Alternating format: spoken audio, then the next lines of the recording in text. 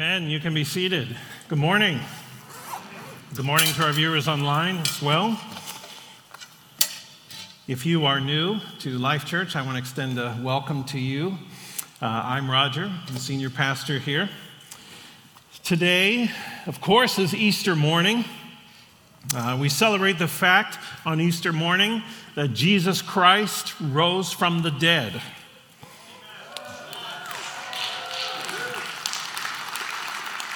And this morning we're going to talk about the resurrection. The resurrection is the central miracle of Christianity. It is the very center, it is the heart of our faith.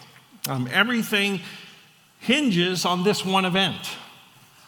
If the resurrection never happened, then Christianity is just mythology. And billions of people in the past and billions of people now have been and are being deceived. If it did happen, then everything Jesus did and said is true. And believers have the guarantee of eternal life and forgiveness of sins. The Apostle Paul said this in 1 Corinthians 15:17. If Christ has not been raised, then your faith is useless, and you are still guilty of your sins. The resurrection is either one of the most horrible, cruel, vicious hoaxes ever put on, or it is the most amazing fact in all human history. This morning I want to present the evidence that Jesus Christ did exactly what he predicted he would do. That on the third day after his crucifixion, he rose from the dead. Acts 1:3 says this. During the 40 days after he suffered and died, he appeared to the apostles from time to time, and he proved to them in many ways that he was actually alive. And he talked to them about the kingdom of God. That's what I want to do this morning, is prove to you that Jesus actually came back to life. So the first thing I want us to look at is the empty tomb. The Bible teaches that after professional executors crucified Jesus, his corpse was placed in a solid rock tomb. Then his body was covered with about 75 pounds of spices. And he was extensively wrapped in strips of linen cloth. This is in John 19, verses 39 to 40. It says this. With Joseph of Arimathea came Nicodemus, the man who had come to Jesus at night. He brought about 75 pounds of perfumed ointment made from myrrh and aloes. Following Jewish burial custom, they wrapped Jesus' body with the spices in long sheets of linen cloth. So a very large stone was then rolled in front of the entrance to the tomb. And here's a picture of what that might have looked like. So the most detailed information I could find on the weight of this stone was this. Archaeological records list the radius of the rolling stone size as somewhere between 0.7 and 0.8 meters. And then the width of that stone, because it's sort of like a disc, somewhere between 0.3 and 0.4 meters. So if you remember your math, that produces a volume of about 0.5 cubic meters, right? The area of a circle, remember this, pi r squared? Yes, I'm a math nerd, and so I get to, every once in a while, geek out. So the area of a circumference of a circle is pi times the rate. Pi is number 3.1415, I could go on. Pi times the radius squared. And then now we want to find the volume of a disk, so then we multiply it by the thickness of that, right? So granite apparently weighs about 5,500 pounds per cubic meter. And so if you do the math, it gives the weight of that stone being approximately 2,750 pounds. So after this rock was put in place, several Roman soldiers were assigned to guard the tomb. How many soldiers? Well, Pilate said this in Matthew 27, verse 65. He said, "You have a guard of soldiers. Go, make it as secure as you can." So a guard, I looked it up, is somewhere between 4 and 16 soldiers. So some pictures you may have seen of the tomb kind of shows 1 or 2 men guarding the tomb, with spears in their hands. But there would have been more. Also, Matthew 27:66 tells us that in addition to the Roman guard, they put a tamper-proof official Roman seal on the stone. It says this: "So they went and made the tomb secure by sealing the stone and setting a guard." So anyone who happened to make it past the Roman soldiers would have had to break this seal, which would have very terrible consequences, right? So in spite of all these precautions, the stone, the size of the stone, the soldiers, and the seal, the tomb was empty on that first Easter morning. When the first people arrived to peer in, right, they saw only one thing: the blood-stained burial cloths. Like as if Jesus had just dematerialized, right through them. The empty tomb, that's what we're talking about right now. The empty tomb is a powerful testimony to the resurrection of Jesus. Several theories have been proposed to explain the fact that Jesus' body was absent from the tomb that first Easter day, but none of them are convincing. First, it's suggested that Jesus didn't die on the cross, right? That he just recovered in some way sitting there inside the tomb. But if any of you have seen Mel Gibson's film, The Passion, right? You have an idea of what it means to undergo a Roman flogging and crucifixion. People didn't survive that. Flogged with a scourging whip that tore out flesh, forced to carry his own cross, right? Probably weighing over 100 pounds over his back, right? Iron spikes, about 5 to 7 inches, driven through his arms, right? Suffering and dying on a cross due to blood loss and asphyxiation. 1 Peter 2:24 says this: "He personally carried our sins in his body on the cross so that we can be dead to sin and live for what is right. By his wounds you are healed." Here's another interesting piece of evidence. John 19, verses 32 to 34 say this: "So the soldiers came and broke the legs of the 2 men crucified with Jesus. But when they came to Jesus, they saw that he was already dead, so they didn't break his legs. One of the soldiers, however, pierced his side with a spear, and immediately blood and water flowed out." So the common method of ending a crucifixion was crurifracture, right? The breaking of the bones of the legs, right? This prevented the victim from being able to push themselves up to take a breath, right?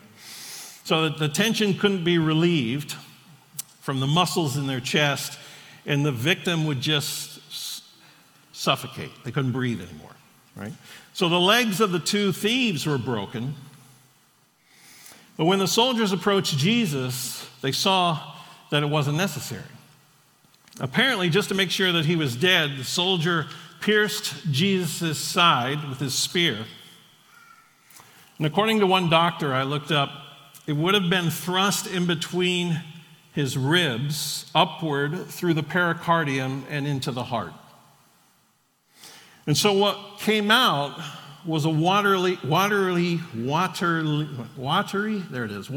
fluid from the pericardial sac that's surrounding the heart.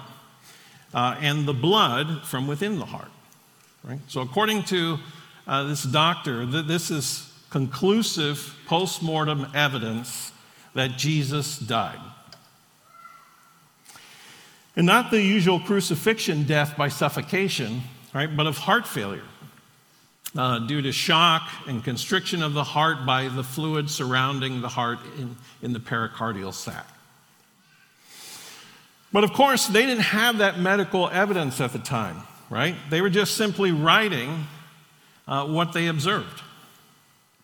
Some people say, well, maybe the disciples stole the body. And then they, like the disciples, just began a rumor that Jesus was resurrected. But laying aside the fact that the tomb was guarded, and it wasn't very probable that, considering like the state of mind that the disciples were in, that they would even be able to do this. They had to have been depressed, disillusioned, right? Think of all the things that they had been through, and now the one that they had been following, right? The one they had pinned all their hopes on was now dead, right?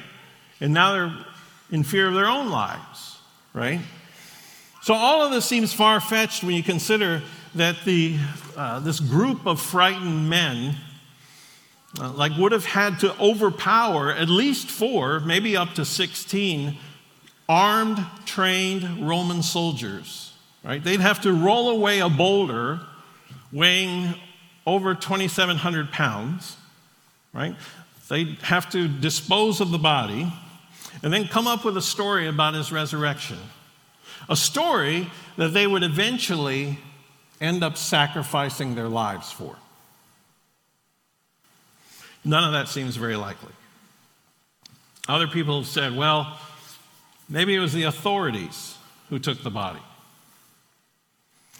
That's not a probable theory, because if they had the body, all they had to do when people were saying Jesus is risen from the dead was to say, no, he's not, here's the body.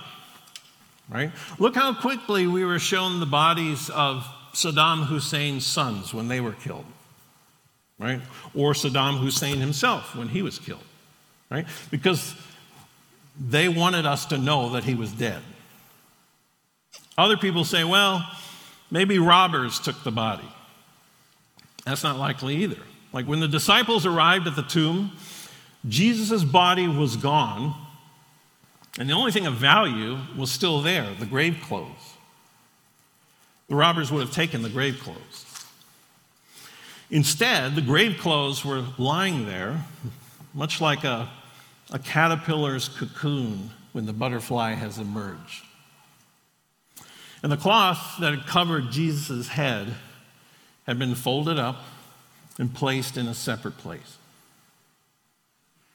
When the disciples saw all of that, they believed. Christianity rises or falls on the empty tomb. Critics can't explain it away. If Jesus didn't rise from the dead, then where's the body? Leaders of every other religion died and stayed dead. Right? Their bones are decaying in the ground. That's not the case with Jesus.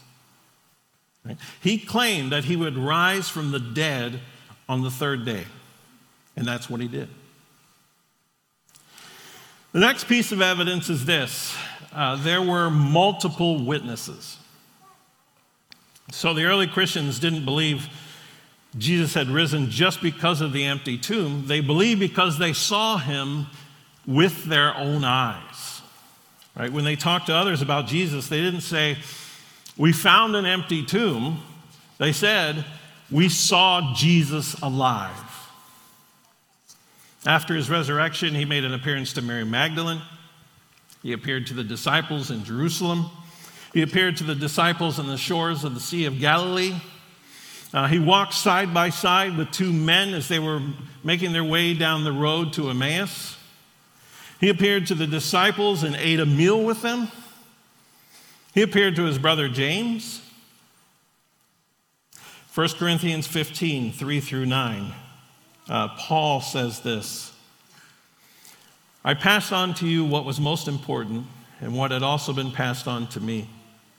Christ died for our sins, just as the Scriptures said. He was buried, and he was raised from the dead on the third day, just as the Scriptures said. He was seen by Peter, and then by the 12.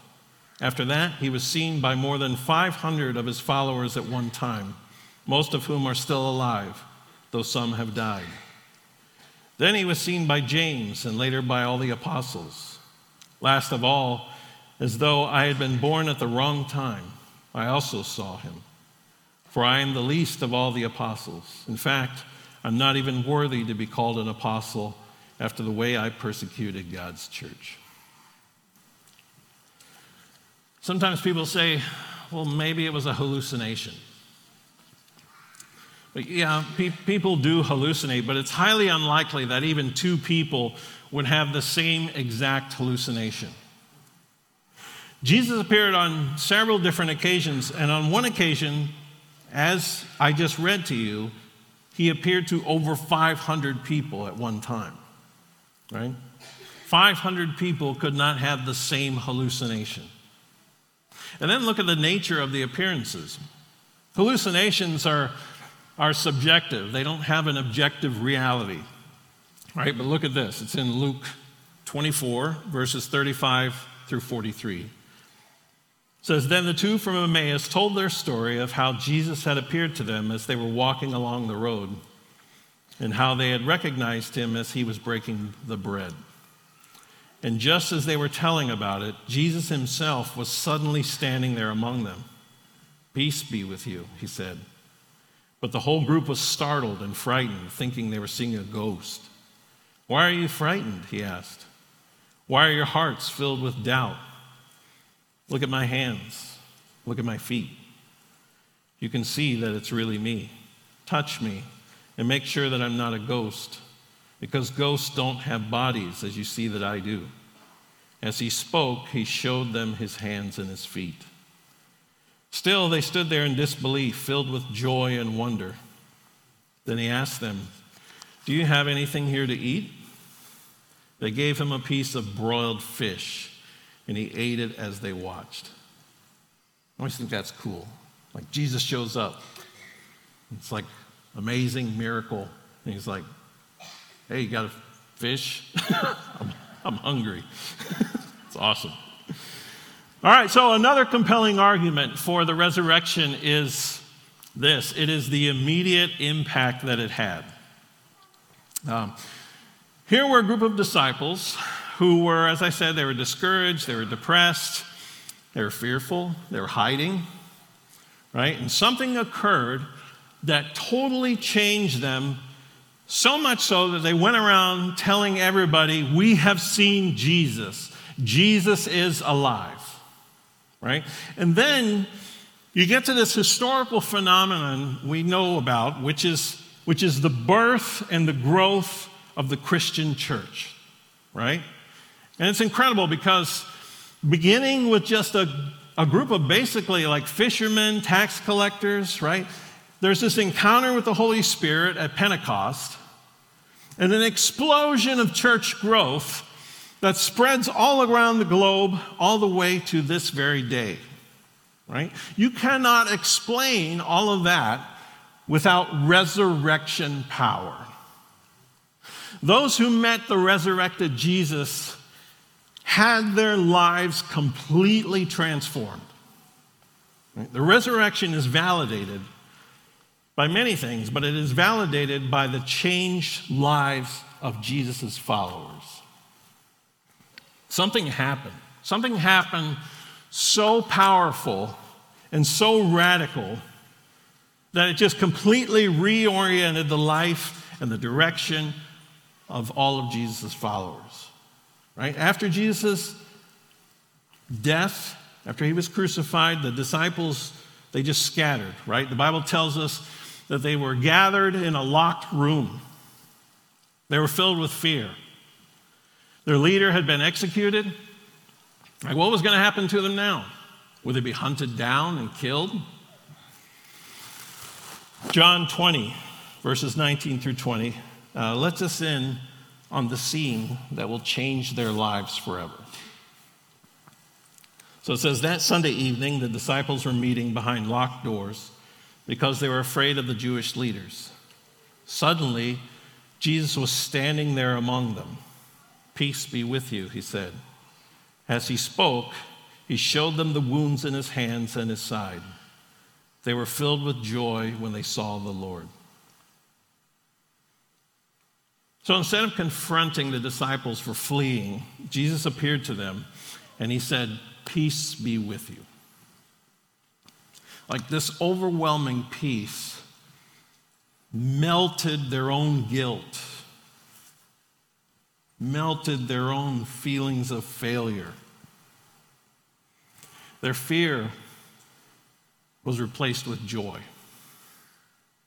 Peter transformed from a coward who had denied Christ 3 times to Peter, the rock, the one to whom Jesus said, "Upon this rock I will build my church, and the gates of hell will not prevail against it." These ordinary men were transformed into the most effective missionaries this world has ever seen. Let me ask you a question.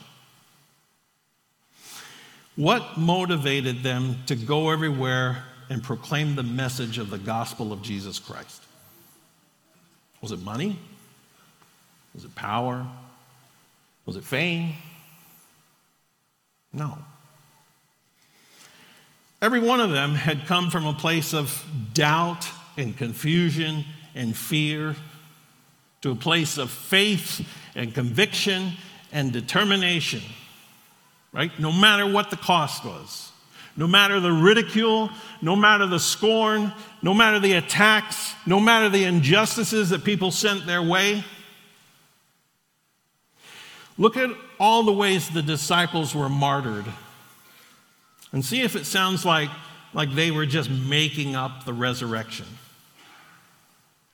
Matthew was stabbed to death in Ethiopia with a halberd. A halberd's like a long axe with like a pointy spear on the end. Mark had a rope placed around his neck, and he was dragged through the streets until he was dead. Peter, Simeon, Andrew, and Philip were crucified. James was beheaded. Bartholomew was flayed alive. Thomas was stabbed with spears. James the Just was stoned to death. Jude was clubbed to death, and his head was destroyed with an axe. And Paul was beheaded. Might I suggest that the only thing that could have possibly changed their lives so dramatically was the actual resurrection of Jesus Christ. Every one of these guys could have lived if they just said, "He's dead." But they refused. Even to the point of torture, even to the point of death, they refused because they knew that he was alive. The fourth evidence is this. Not only did Jesus' resurrection radically impact the lives of the disciples, Jesus' life-changing power has transformed the lives of billions of people around the world, even to this very day. So the combined testimony of changed lives attributed to the risen Christ runs into the billions. So in 2010, they tried to estimate the total number of Christ followers who have ever lived, all the way up to that present day. It was estimated to be about 2.2 billion people. So throughout history, and from every race and every tribe and every language and every nationality in the world, despite all of our various denominational backgrounds, followers of Jesus Christ are united in our conviction that Jesus Christ is still alive today. Right?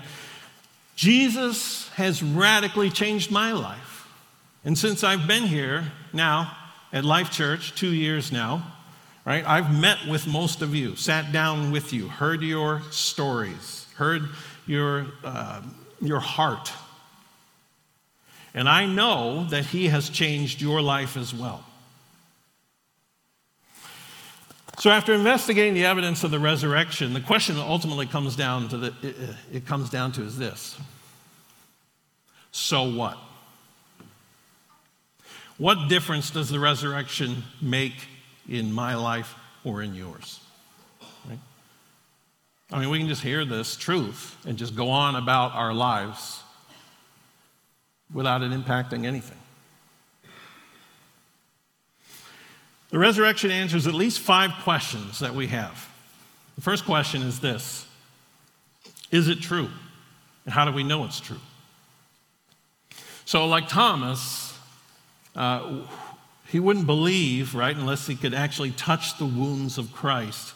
The evidence for the resurrection can lead us to a place, to a belief that changes everything, right?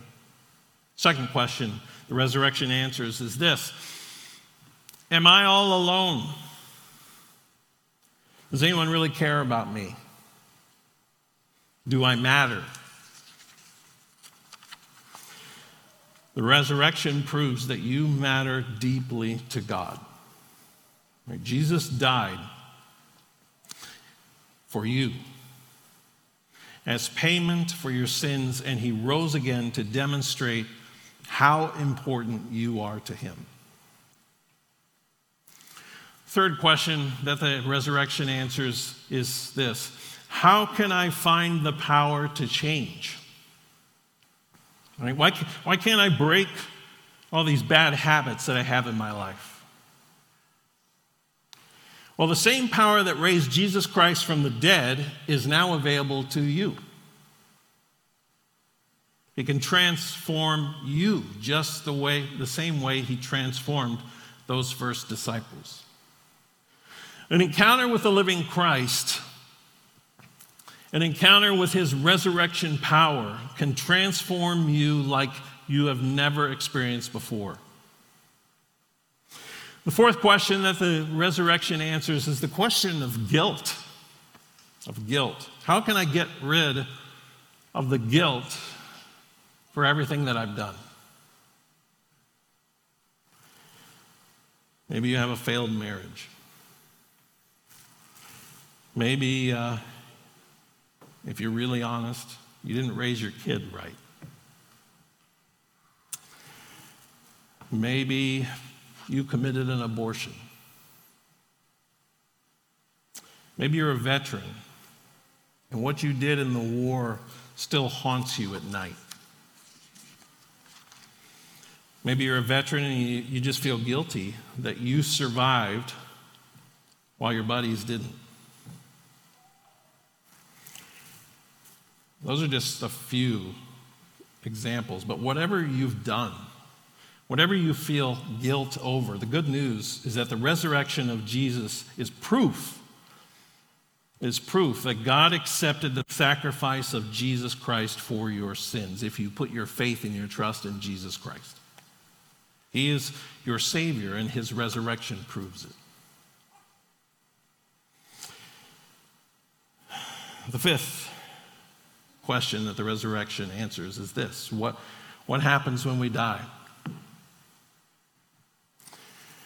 Well, because of what Jesus did, you now know that there is eternal life beyond the grave.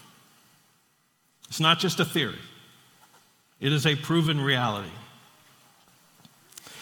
Jesus is alive, and death doesn't have the last word. Right? If you have put your faith and your trust in Jesus Christ, then your resurrection into his presence, into his kingdom, is inevitable. The evidence for the resurrection of Jesus is overwhelming, right? And if you've not put your faith and your trust in Jesus yet, well, it's time to make that decision right now. It is time to encounter the living Christ for yourself. If you want irrefutable proof of the resurrection, then let Jesus Christ change your life. Open yourself up to him. Turn to him right now. Embrace the living Lord Jesus. In John 20, when Peter and John ran into the empty tomb, they were surprised. They were startled. It says that John saw and believed.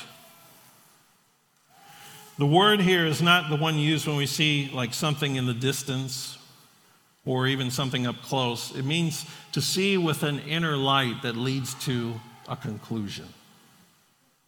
In other words, the light came on for him. Has the light come on for you this morning?